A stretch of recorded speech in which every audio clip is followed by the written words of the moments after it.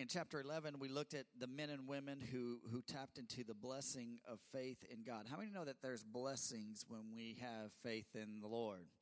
When we walk in obedience, there is blessing, and they believe God was who he said he was, and that he does what he says he will do. You know what that is? That's faith. It takes faith to walk that out. It's one thing to read, oh, I know God is this way, but it's another thing to walk that out and trust him with your life, right? And so so we talked about faith. And here in chapter 12, we'll talk about the wisdom of hope. Everyone say hope. Hope is what? The expectation of what? Coming good. How many know we put our hope in Jesus Christ? Amen. You may be having a bad week, but guess what? There's hope that something good is going to happen. All right. I love that, and I don't care how dark or how bad it seems. Good will come, and that is the hope that we have in Jesus Christ.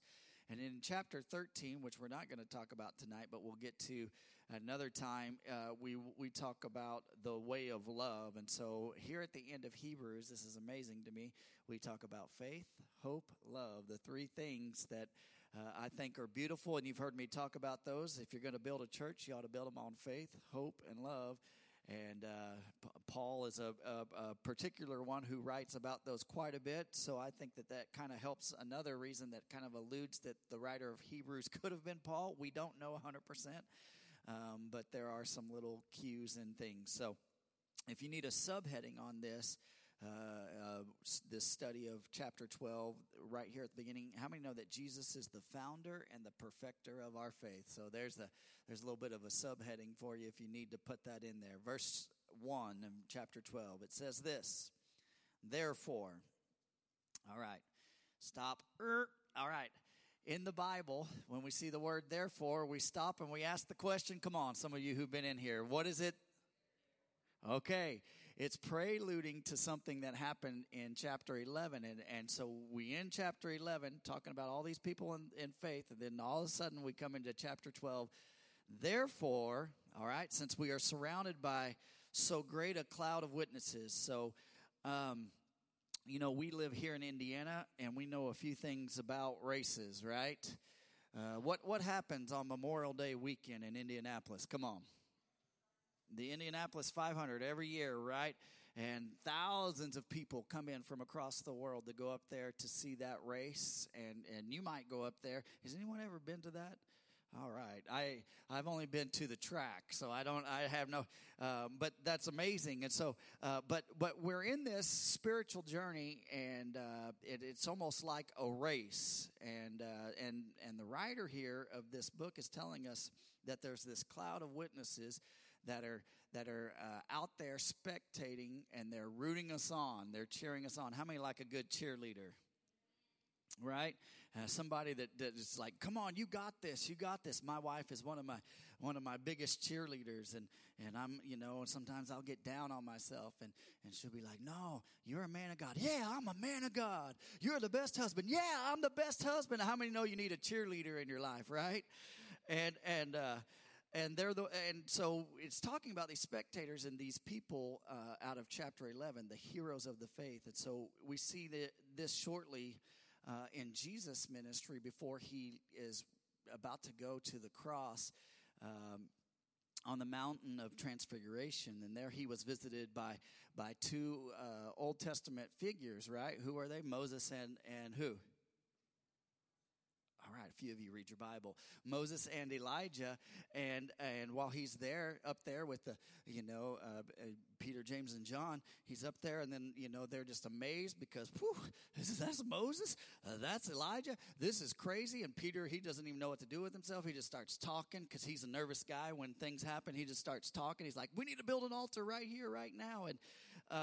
And I believe, honestly, that God the Father knew what Jesus was about to go and do, and I believe that they're there just kind of helping him. Hey, you've got this. We're cheering you on, and same thing for us. I believe there's a cloud of witnesses that are cheering you on in your walk with God when you are trying to you're being tempted by something, and they're going, come on, you can do this. You can beat this temptation. The Lord's going to help you, and they're cheering you on, and you've got this, all right? So too, it's my conviction that you and I are being cheered on by people in heaven, or those figures in heaven. 1 Thessalonians 4:17 tells us that we will be caught up in the clouds, right?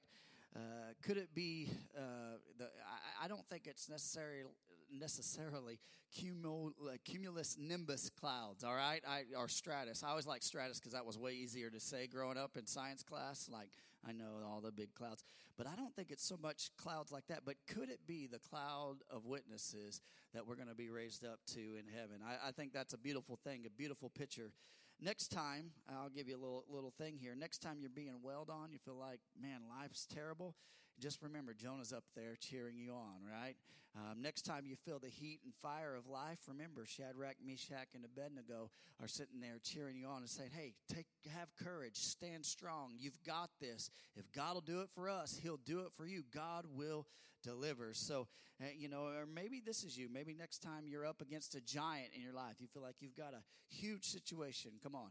How many know that David could be there going, come on, you've got this. You have courage, stand strong. And so how many know that God will deliver? So it says this, let us lay aside every weight and sin which clings to us so closely.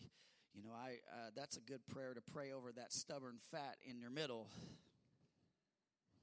Lord, it says lay aside, right? Okay. No, that's not what it's talking about.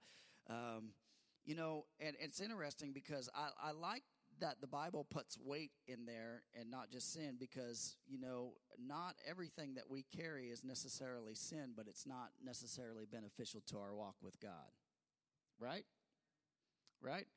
How many know that life sometimes weighs us down?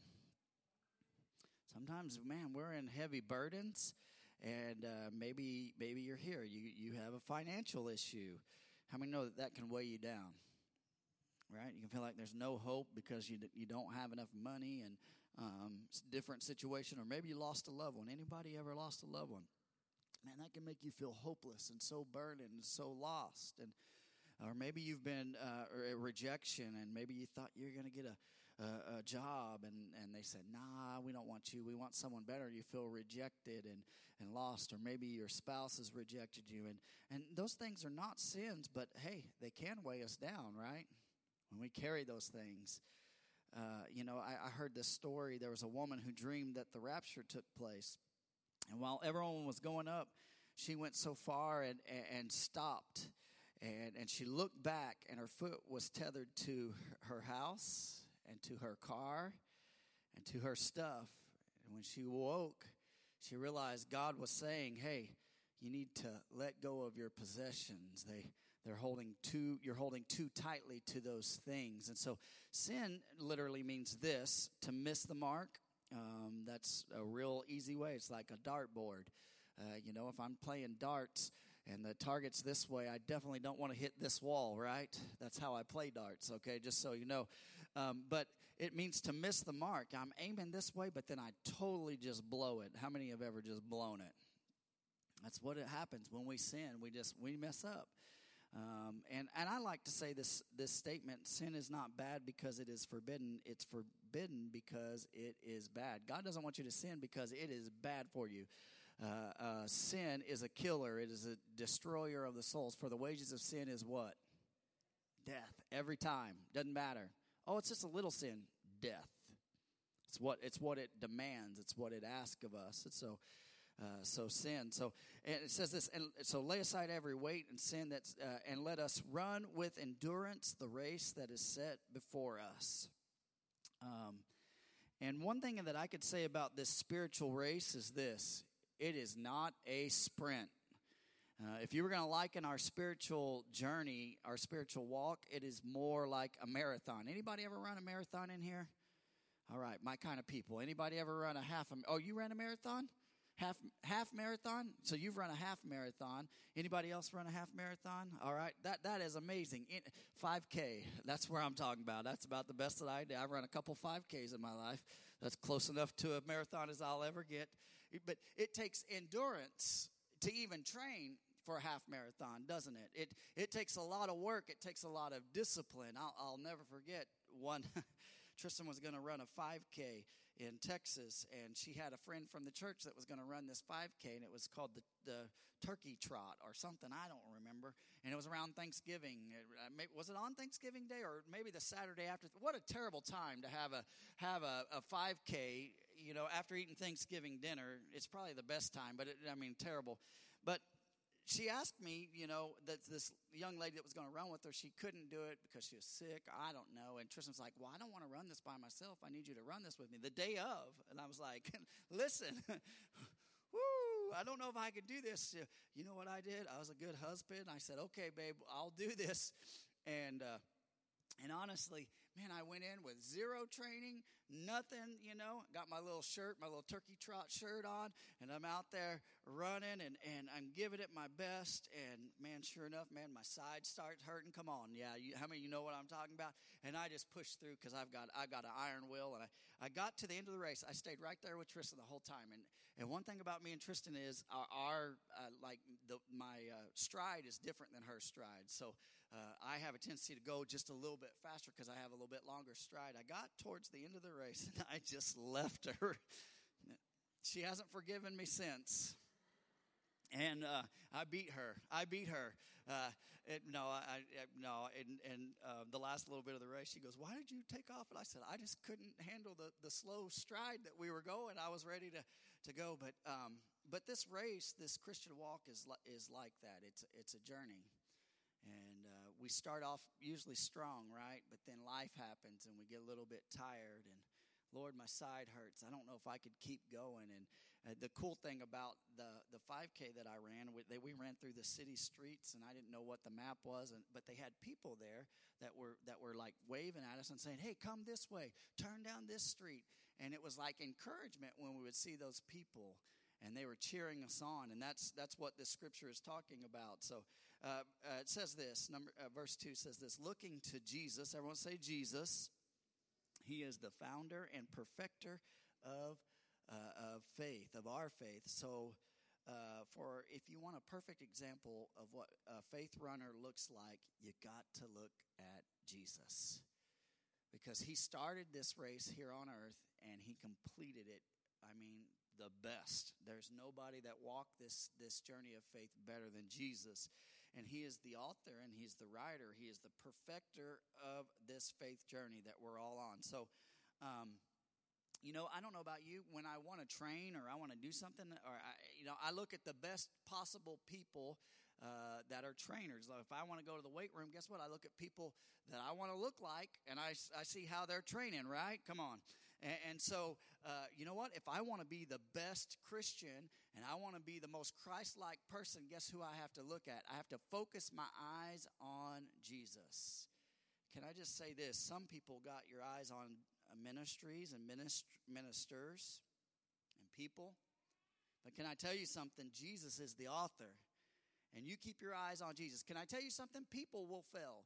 Ministries fail. Ministers fail. But Jesus will never fail. Amen?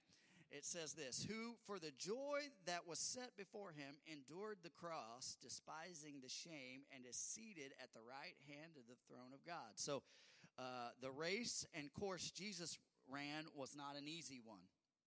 Matter of fact, he lived a perfect life. None of us are going to be able to do that, okay? But here's what happened. On the other side of all this pain and suffering, the cross and everything that led up to it, guess what? There was joy that awaited him.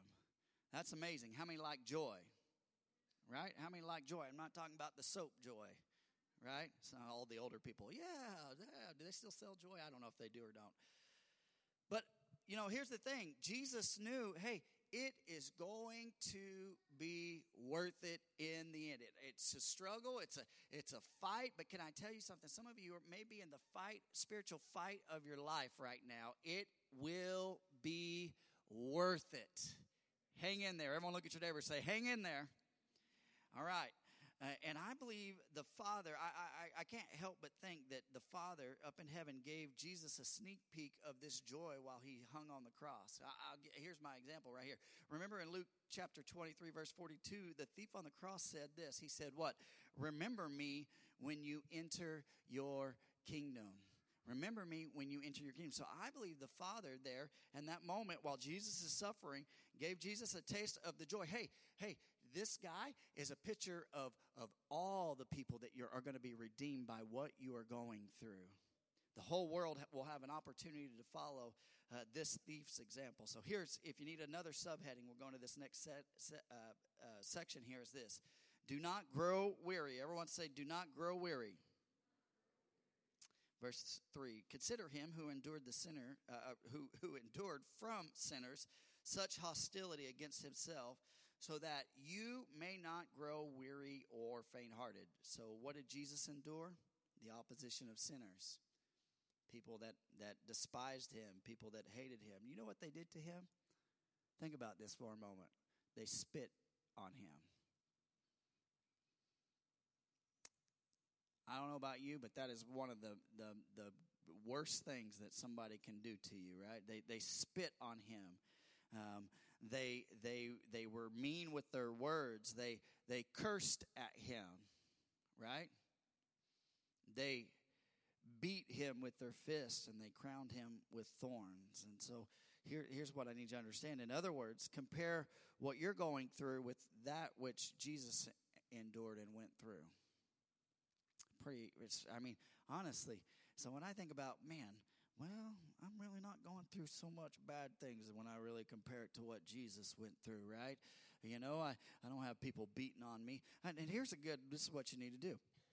If you think you've got it really bad, get a piece of paper, draw a line down it, write everything that Jesus endured on the cross and in his life, and then write down your little situation. And when you compare the two, Jesus was betrayed by his friends.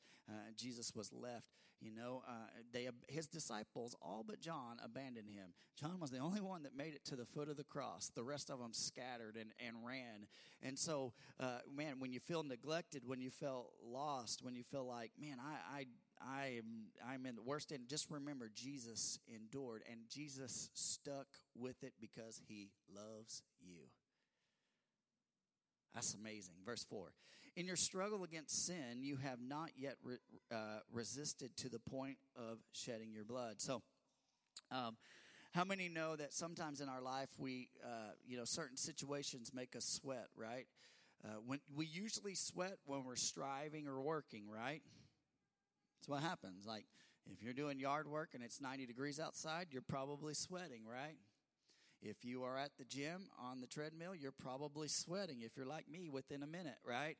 And you're sweating really, really good. And so because you're striving, you're working on it. But none of us sweat as much as Christ did in the Garden of Gethsemane. Before he went to the cross, knowing what awaited him, in there, Jesus prayed with such intensity that Luke tells us that he prayed with such intensity that the capillaries broke at his forehead, causing him to bleed basically out and sweat blood. How many know that is intense stress to be to that place? Most of us have been under intense stress at moments in our lives. Maybe it may make a panic attack, or you can't breathe, or you've cried so much that you can't cry anymore, that you hurt, right? You've got this pain in your head, and you can't give anymore. But Jesus was at this broken place there at the garden. Can you imagine knowing what he knew, what he was about to face, and he is sitting there struggling? And at that moment, had he chosen and said, "Hey, I don't want to do this, Father. I don't want to do this." He could have backed out at that moment. But no. That's not Jesus. He's perfect. He is the author and the finisher of our faith. So what did he do? He prayed. And he said this, not my will be done, but thine be done. That takes faith. It takes faith to say, "Hey, God, not what I want, but what you want.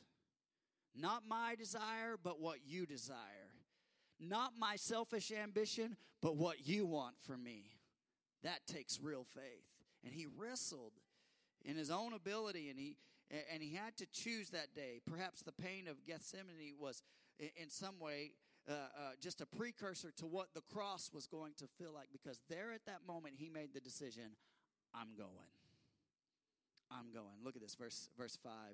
And you've forgotten the exhortation that addresses you as sons. My sons, do not regard lightly the discipline of the Father, nor be weary when reproved by him.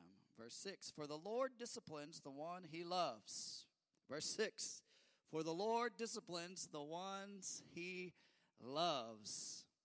You ought to take heart when the Lord is disciplining you. Instead of being mad at God, you ought to take heart because he loves you.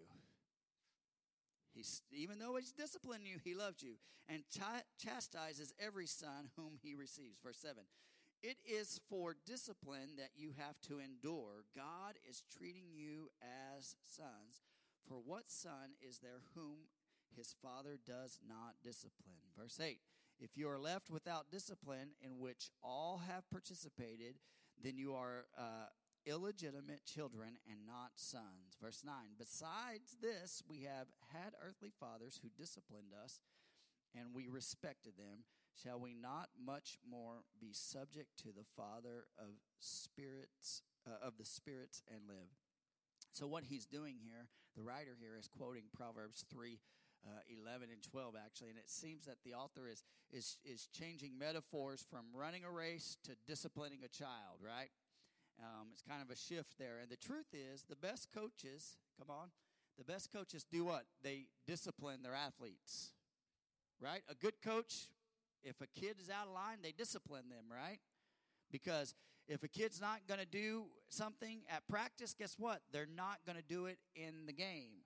Or if they're not going to run like they're supposed to, in practice, they're not going to run like they need to when the time comes. And the truth is, coaches, they'll pull the best out of their players. They bring them over and they correct them. And I'll never forget when I played football, I had several coaches who poured into me. And when I would make a mistake, sometimes I'd be down on myself and they would grab me, by my ear holes on my helmet and pull me in. And they'd be like, hey, get it together, Skiles. You know what you need to do. Why are you doing this? You need to adjust your step. Do this. I believe in you. Go out there and do something amazing.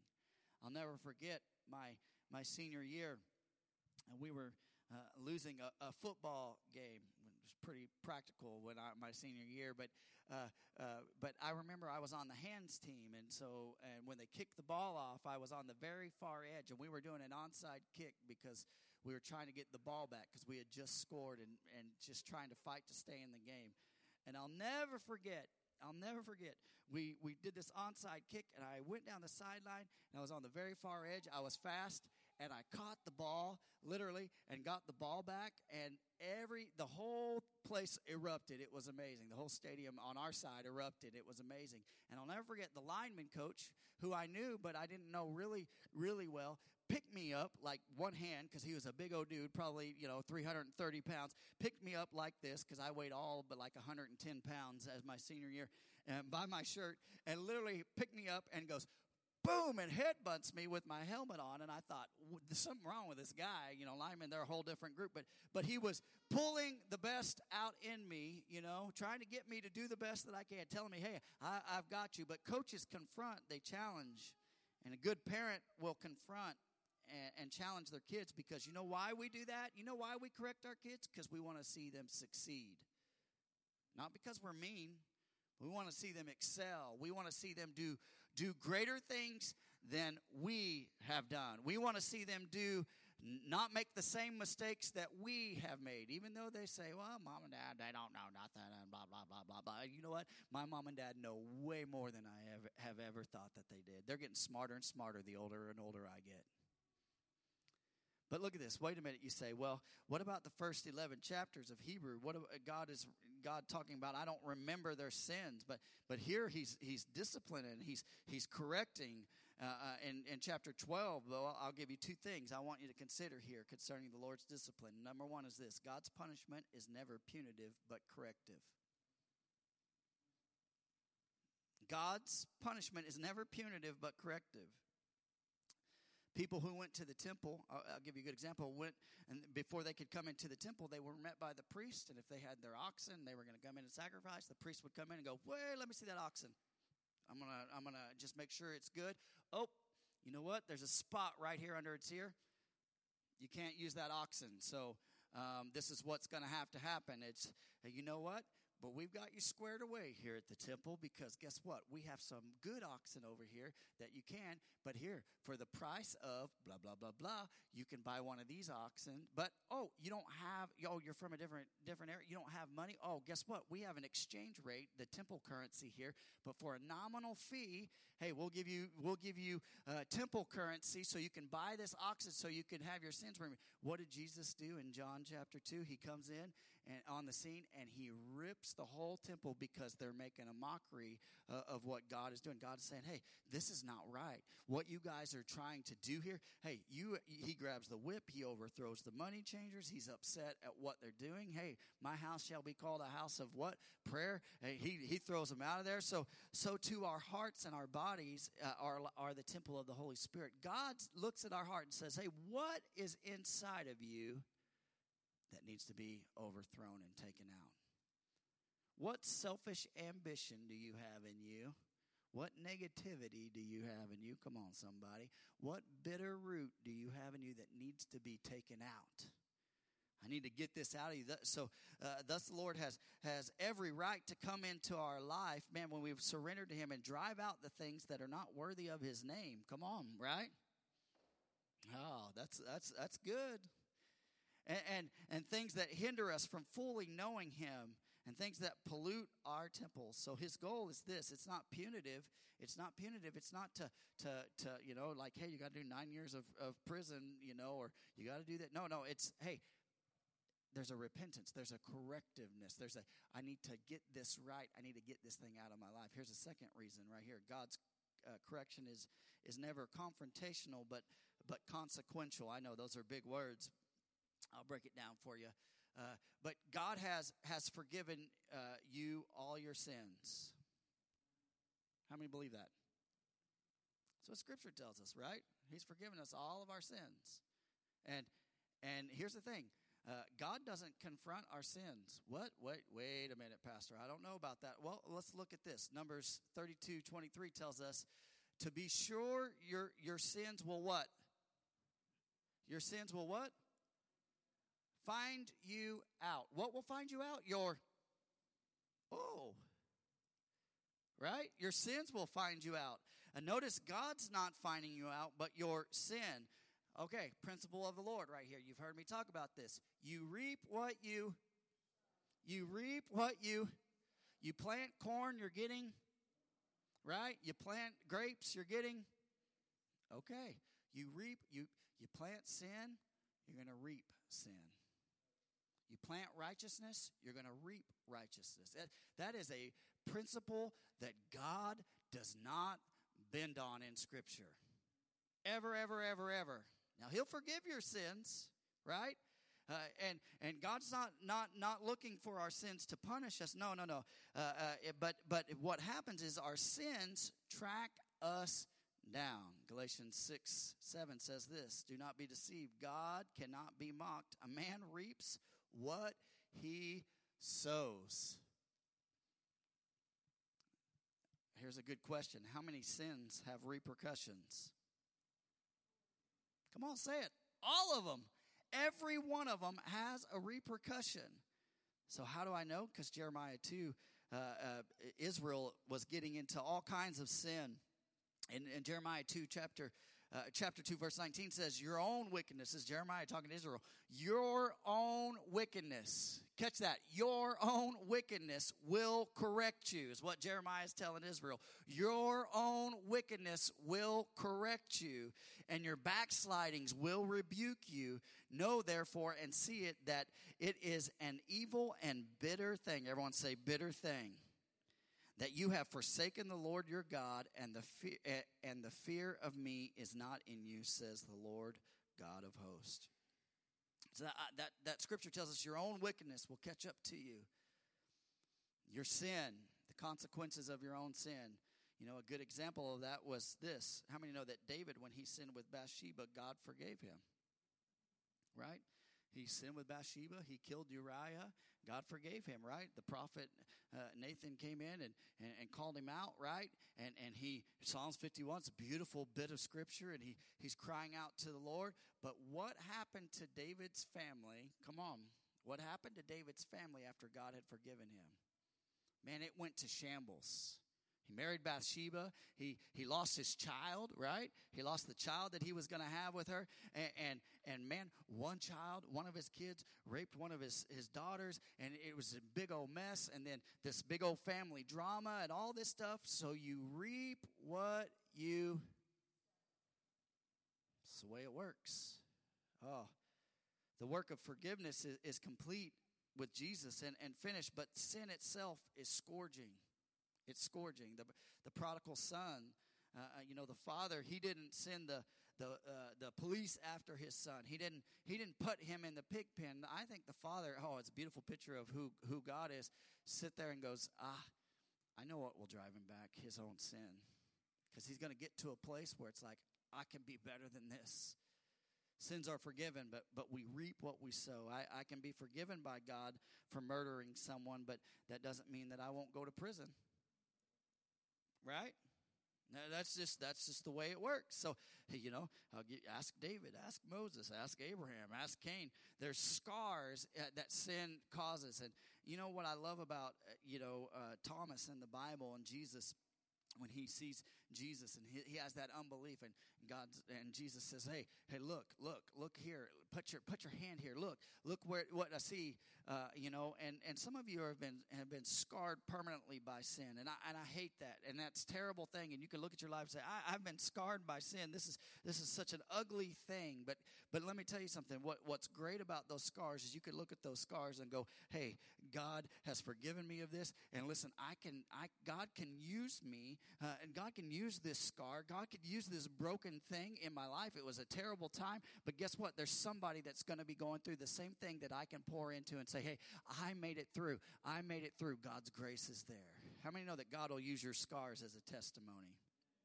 Verse 10, for they disciplined us for a short time as it seemed best to them, but he disciplines us for our good. So speaking of earthly fathers here, sometimes they correct us to keep their children from embarrassing them, right? Have you ever been in a store? Have you ever been in a restaurant with your kids and they're acting a fool and you go, do not make me embarrassing. You are embarrassing me in the store. Come on. Who's being real? Come on. Some of you grit your teeth. You grab them by the shoulder and you right? Do not embarrass me in this store right now. There are people that go to our church in this store right now. Right? But no father wants to be embarrassed by their child. But God doesn't correct us to keep us from embarrassing him. The reason the Lord corrects us is to let us endure trials and help us get through them. So the next part of that verse says this, that we may share his holiness. You ought to circle that we ought to share, that we may share his. God wants to share his holiness with us. What does that mean? To be set apart. Every correction from the Lord is not because he's embarrassed by us, but simply because he wants the best for you. Oh, you know what? That makes me look at God's correction a whole different way. God, fix me. I need it. God, change my mindset. God, change my bad attitude. God, help me to shut my trap. God, help me to love people like you love people. God, help me, Lord, help me, Lord. So every correction from the Lord is not because he's embarrassed, but he simply, he wants the best for us. So he's saying there is a better way. When we walk in holiness, it pleases the Lord. And when we please the Lord, guess what? We get closer to him and closer to him and closer to him. How many want to get closer to the Lord? I do. Oh, you know what? There's a guy in the Old Testament named Enoch. Man, and he was so righteous. One day God's like, you know what? Why don't you just come on up here with me? Whoop! That's awesome. I want to be like that. I got a long ways to go. Man, I got a long ways to go. But because of his holiness, because of his righteous attitude, God's just like, why don't you just come on up here with me? I like being around you. Holiness means to be set apart for his good and for his purpose. Different than the world. I don't talk like the world. I don't watch the same things the world watches. I don't act a fool like the world acts. I don't. We're pilgrims in this land, right? We're going from one place to the next. Hey, I'm not of this world. I'm going to heaven. I'm going elsewhere. Hey, I'm coming through here. I like you. I love you. But guess what? I'm not part of you. I'm going somewhere. And with every trial, God is fashioning us to be a holy people. Oh, that we would understand that. Man, when you're struggling, man, you feel the fire in your life and you're just like, man, I am struggling with this trial. God is trying to burn something out of you and to make you purer than before. Amen. Verse 11, for the moment, all discipline seems painful. Every time I got a spanking growing up, it always seemed painful in the moment. Come on, how many know what I'm talking about? For the moment, all discipline seems painful rather than pleasant. But later it yields the peaceful fruits of righteousness to those who have been trained by it. So never once when I was growing up, when I was young, and my parents would discipline me, did I say, boy, I really enjoyed that, Mom and Dad. Can I have another few swats? Can you go ahead and just give me? No, if I'd have said that, I'd have unleashed a fury on top of me, right? But I knew better than to say. But here's what happens. When discipline happens to us, it often hurts. It makes us want to cry. It makes us vulnerable. But you know what? My parents, they disciplined me to change a course, to change my bad behavior, to change my big mouth that was bigger than my tail, to change my smart mouth and my quick wit to, hey, we want you to be a good person. We want you to be a respectful person. We want you to be able to talk to people in love and not where everyone's like, boy, that is just a smart aleck person. I do not like to be around that person, right? While correction often hurts in the moment, there's a purpose for it. There's a growth to it. And God is doing in you. Amen. How many believe that? And I look back at some of the moments where my parents corrected me. And now that I'm older and I've matured and grown, I look back and I look at where my actions and I go, I deserved every bit of that. Right? And as you grow and you get away from it a little bit. It hurt at the moment, but you get a little away from it, a little distance, you're like, whew, yeah, Mom and Dad, you were right on that one. All right, verse 12. Therefore, lift your drooping hands and strengthen your weak knees and make straight paths for your feet so that what is lame may not be put out of joint, but rather be healed. So this is super encouraging. This is an exhortation to you and me. Hey, you've been corrected. Yeah, I know you're struggling. You feel like you're injured. You feel like you're sidelined by sin. But God, everyone say, but God. The Father, hey, he'll come in. He'll heal you. He'll make a way. He'll put your feet on a path. I've corrected. He'll wipe your tears away. He'll get you back into the race, right? He'll pick you back up and say, it's going to be all right, little TJ. Come on. You got this, right? Hey, you got this. So often after correction, my parents would do this. I've told you the story where my mom took me out of church when I was little, and she spanked me, and she said, my parents were really good about explaining why they, would spank me, and they said, my mom said, do you know why I spanked you? And I looked at her and I said, because you're a mean woman, right? And I got spanking number 2 right then in that moment. But my parents, after they would spank me, I remember times where usually they would give a little time, but then later I would come in out of my room. And there would be my mom and there would be my dad with open arms going, come here. And they would just impute into me. They would love on me and just say, hey, it's going to be all right.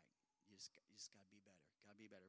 Verse 14 says this, strive for peace with everyone and for the holiness without which no one will see the Lord. So the King James Version says, follow instead of strive. And the word strive fits better to the original Greek word. And it literally means this, to pursue. Everyone say pursue.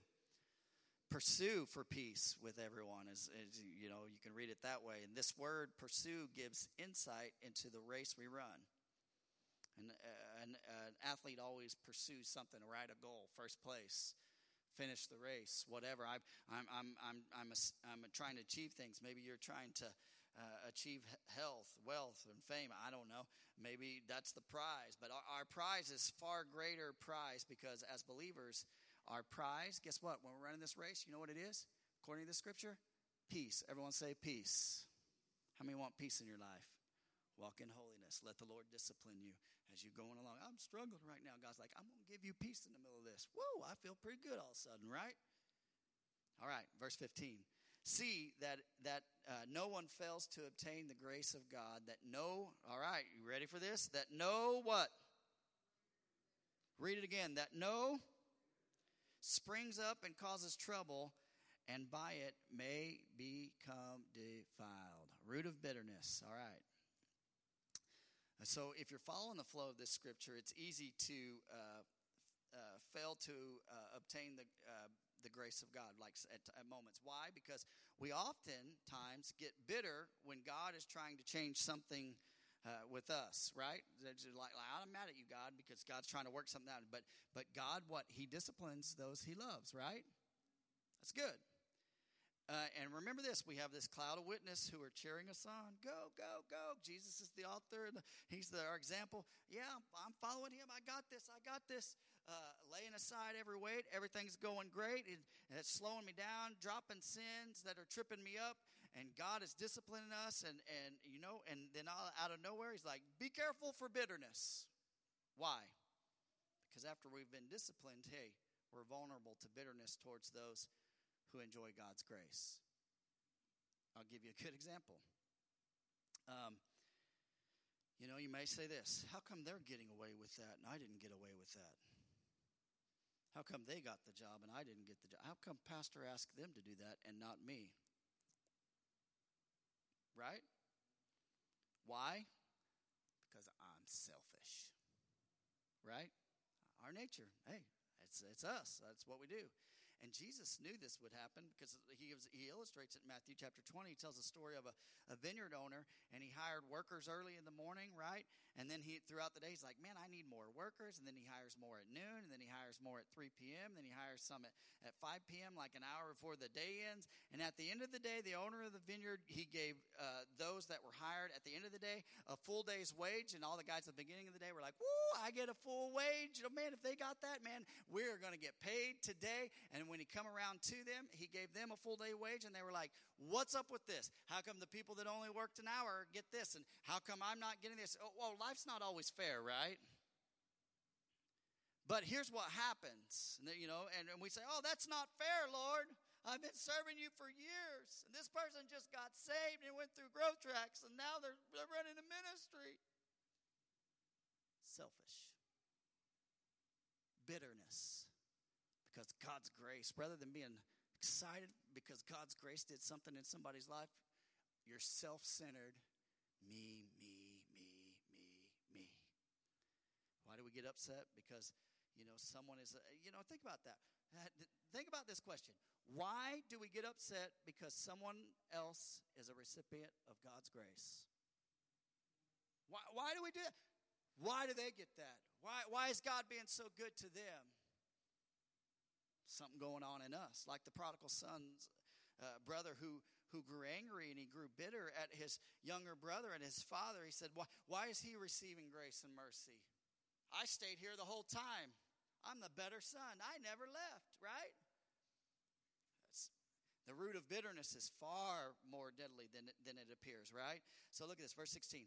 That no one is sexually immoral or unholy like Esau, who sold his birthright for a single meal.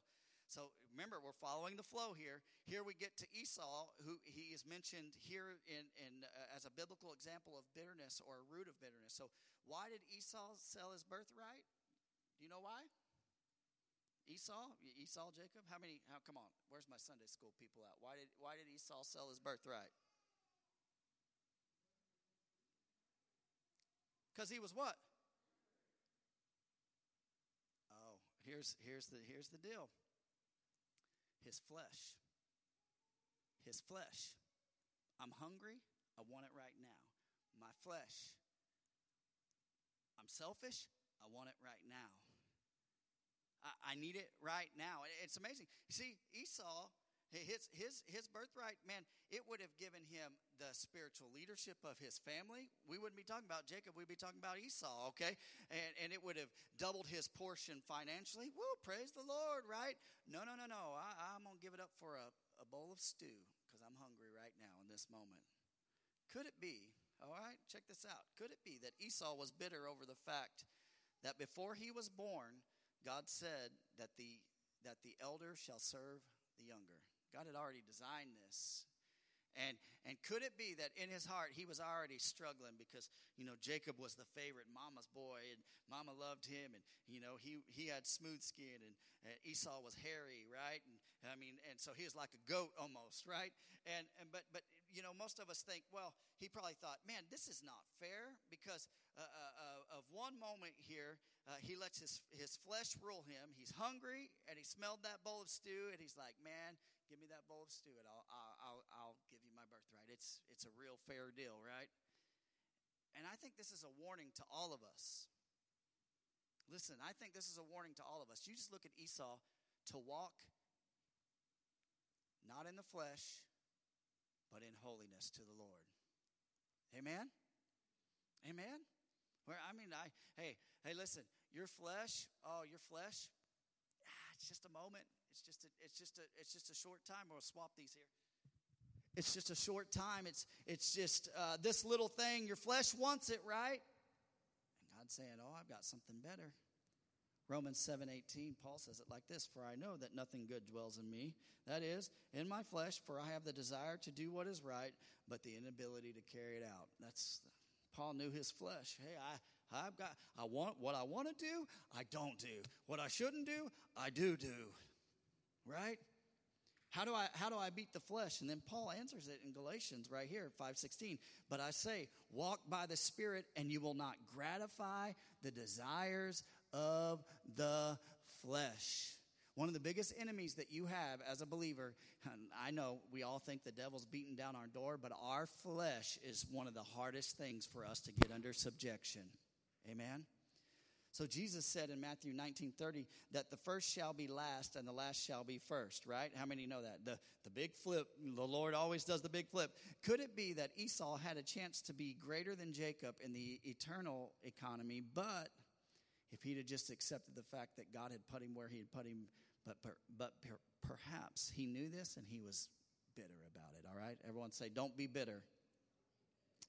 And this is what is happening today. People say, well, why should I live a godly life if those guys who aren't living a godly life, they're getting blessed anyways? Why should I do that? Why should I attend church? Why should I do those things? Why not just live a life of compromise like everyone else?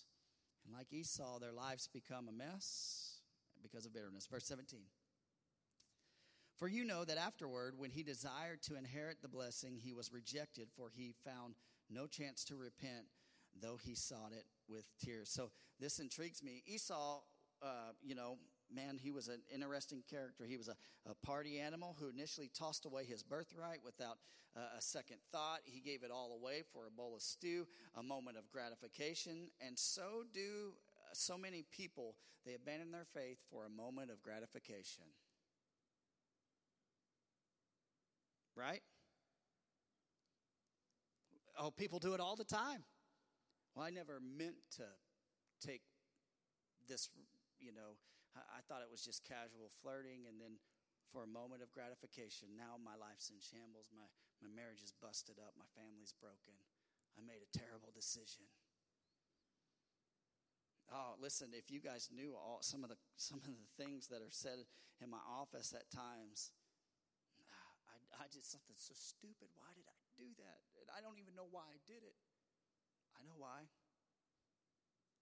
Because one day you decided to think of a thought, and then you let it build, and you let it build, and then that thought became an action. And one moment of gratification, like Esau, here it is. I gave it. I lost it. Every son and daughter, here's the thing. We crave the blessing of the Father. And that's what Esau, he was. He's craving that moment. I want to be blessed by my Father. And think with me for a moment. Just as Esau wanted the blessing later, he forfeited his birthright. So too, we want God's blessing without without being born again. A lot of people's like, I want God's blessing. Well, you must be what? Born again is what Scripture tells us. Listen, you got to be obedient to what God wants you. You want God's blessing flow in your life? Be obedient to Him. He'll bless your socks off. We like the blessing, Psalm 37:25. I've never seen the righteous forsaken or his seed begging for bread. Did you catch that? The righteous forsaken. Psalm 34:7. The Lord delivers those who fear him. Psalms 37:24. The Lord upholds those that fall. We want the blessing without the birthright, without the obedience, right?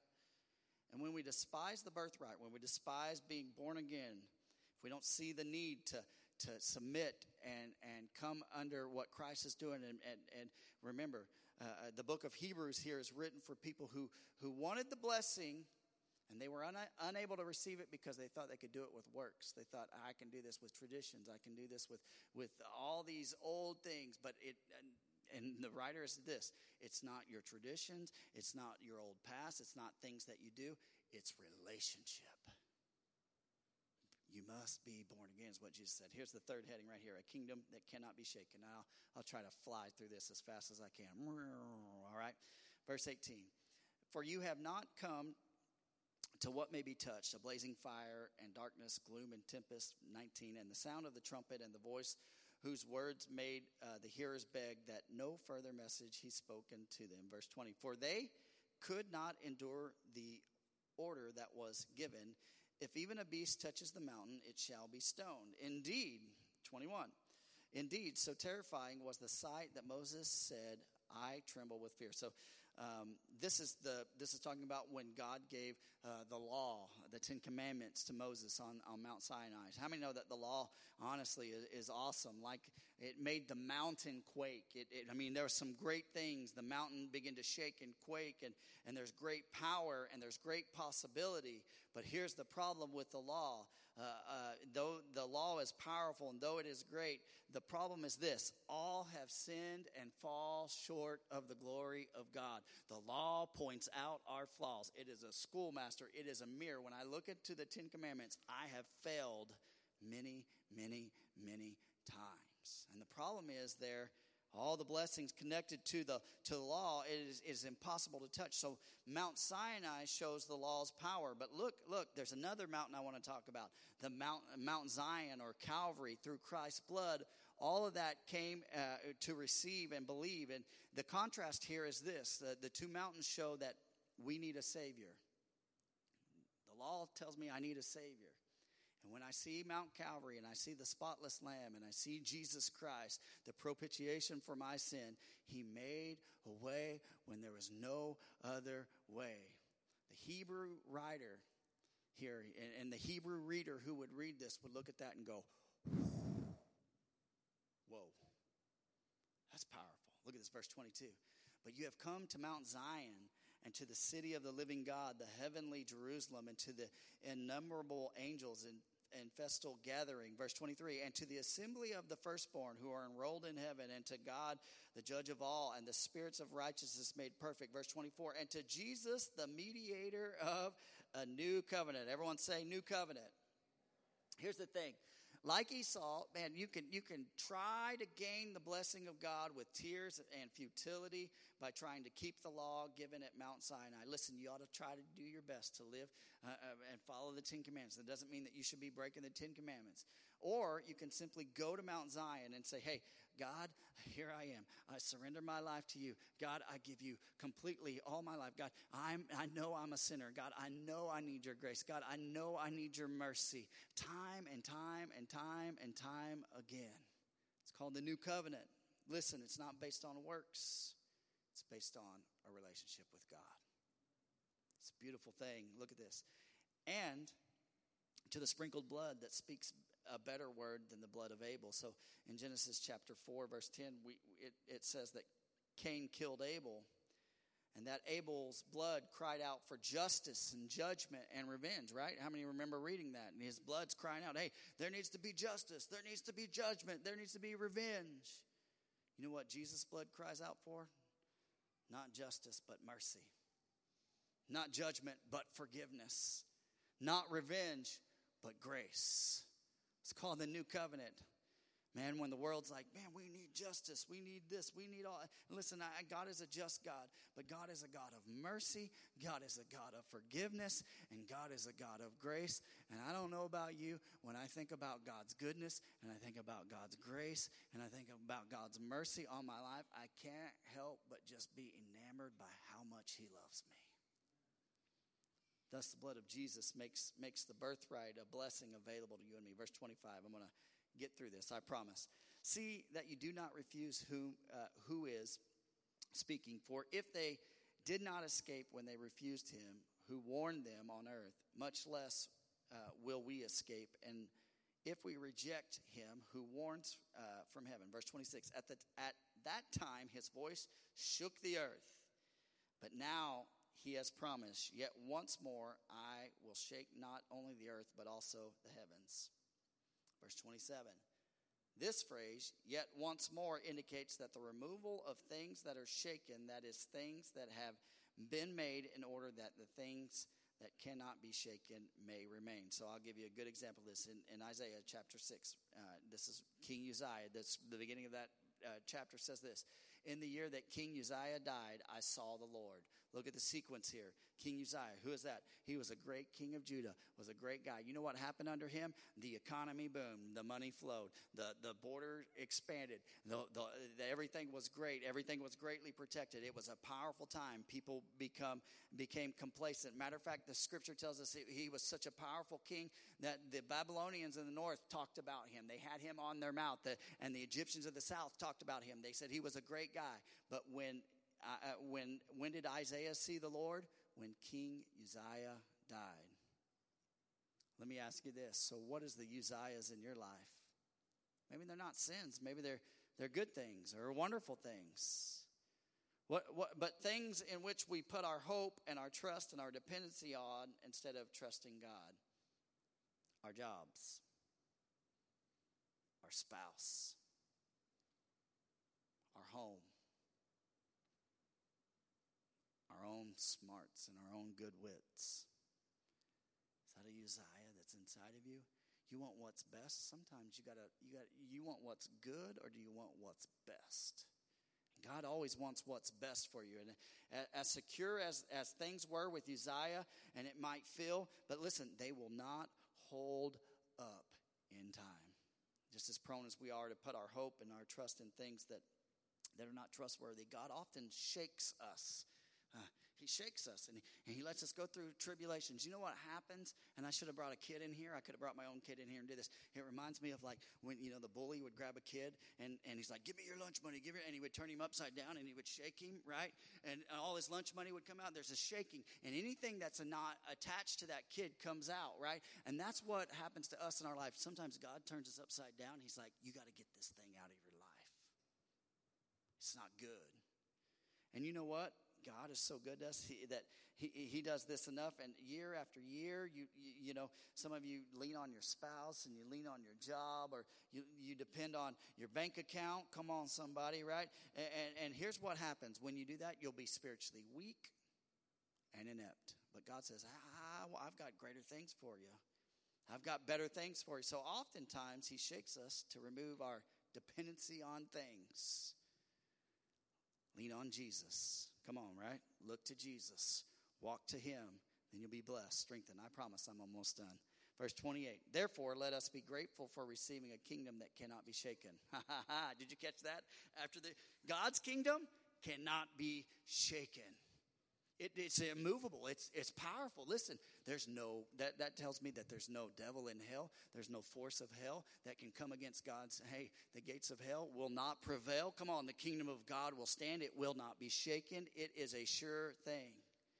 The only things that remain in our life after shaking is the things that need to be there. And thus, let us offer to God acceptable worship with reverence and awe. So the author addresses the Jewish believers who had a tendency to lean to their traditions and their priests and their sacrifice. Yet the author never misses a moment to draw their attention back to the finished work of Jesus Christ on the cross. That's what you need to be worshiping. That's what you need to be pointing at. Hey, look, the cross. Look, the new covenant. Look, God's grace. Worship at its core is simple and pure. It's a heart that says, I love God more than I love idols. I love God more than I love sin. I love God more than anything I want. God, I love you. It's pure. Verse 29, for our God is a consuming fire. Everyone say fire. My pastor friend Russell Hilton said this week. God don't need any matches. He's a fire himself. I like that. Not only does God shake us out of things that don't need to be there, but he draws us close to him. And here's what happens. He is a fire, as we get closer to him, he is a fire that consumes our own selfish ambition and our own pride, right? And our arrogance. Oh, come on. And what happens is, you know what you do with precious metal? You put it in the fire, and all the impurities begin to break off of it. And then they take and they make a beautiful ring, right? And then it's a pure ring. And what happens is all the impurities of life, whether sin, weights, whatever, hey, as we get closer to God, they burn off of us. Come on, somebody, right? And then we come out, and there's a holiness to us, and our hearts, and our ambitions, and everything is focused towards him.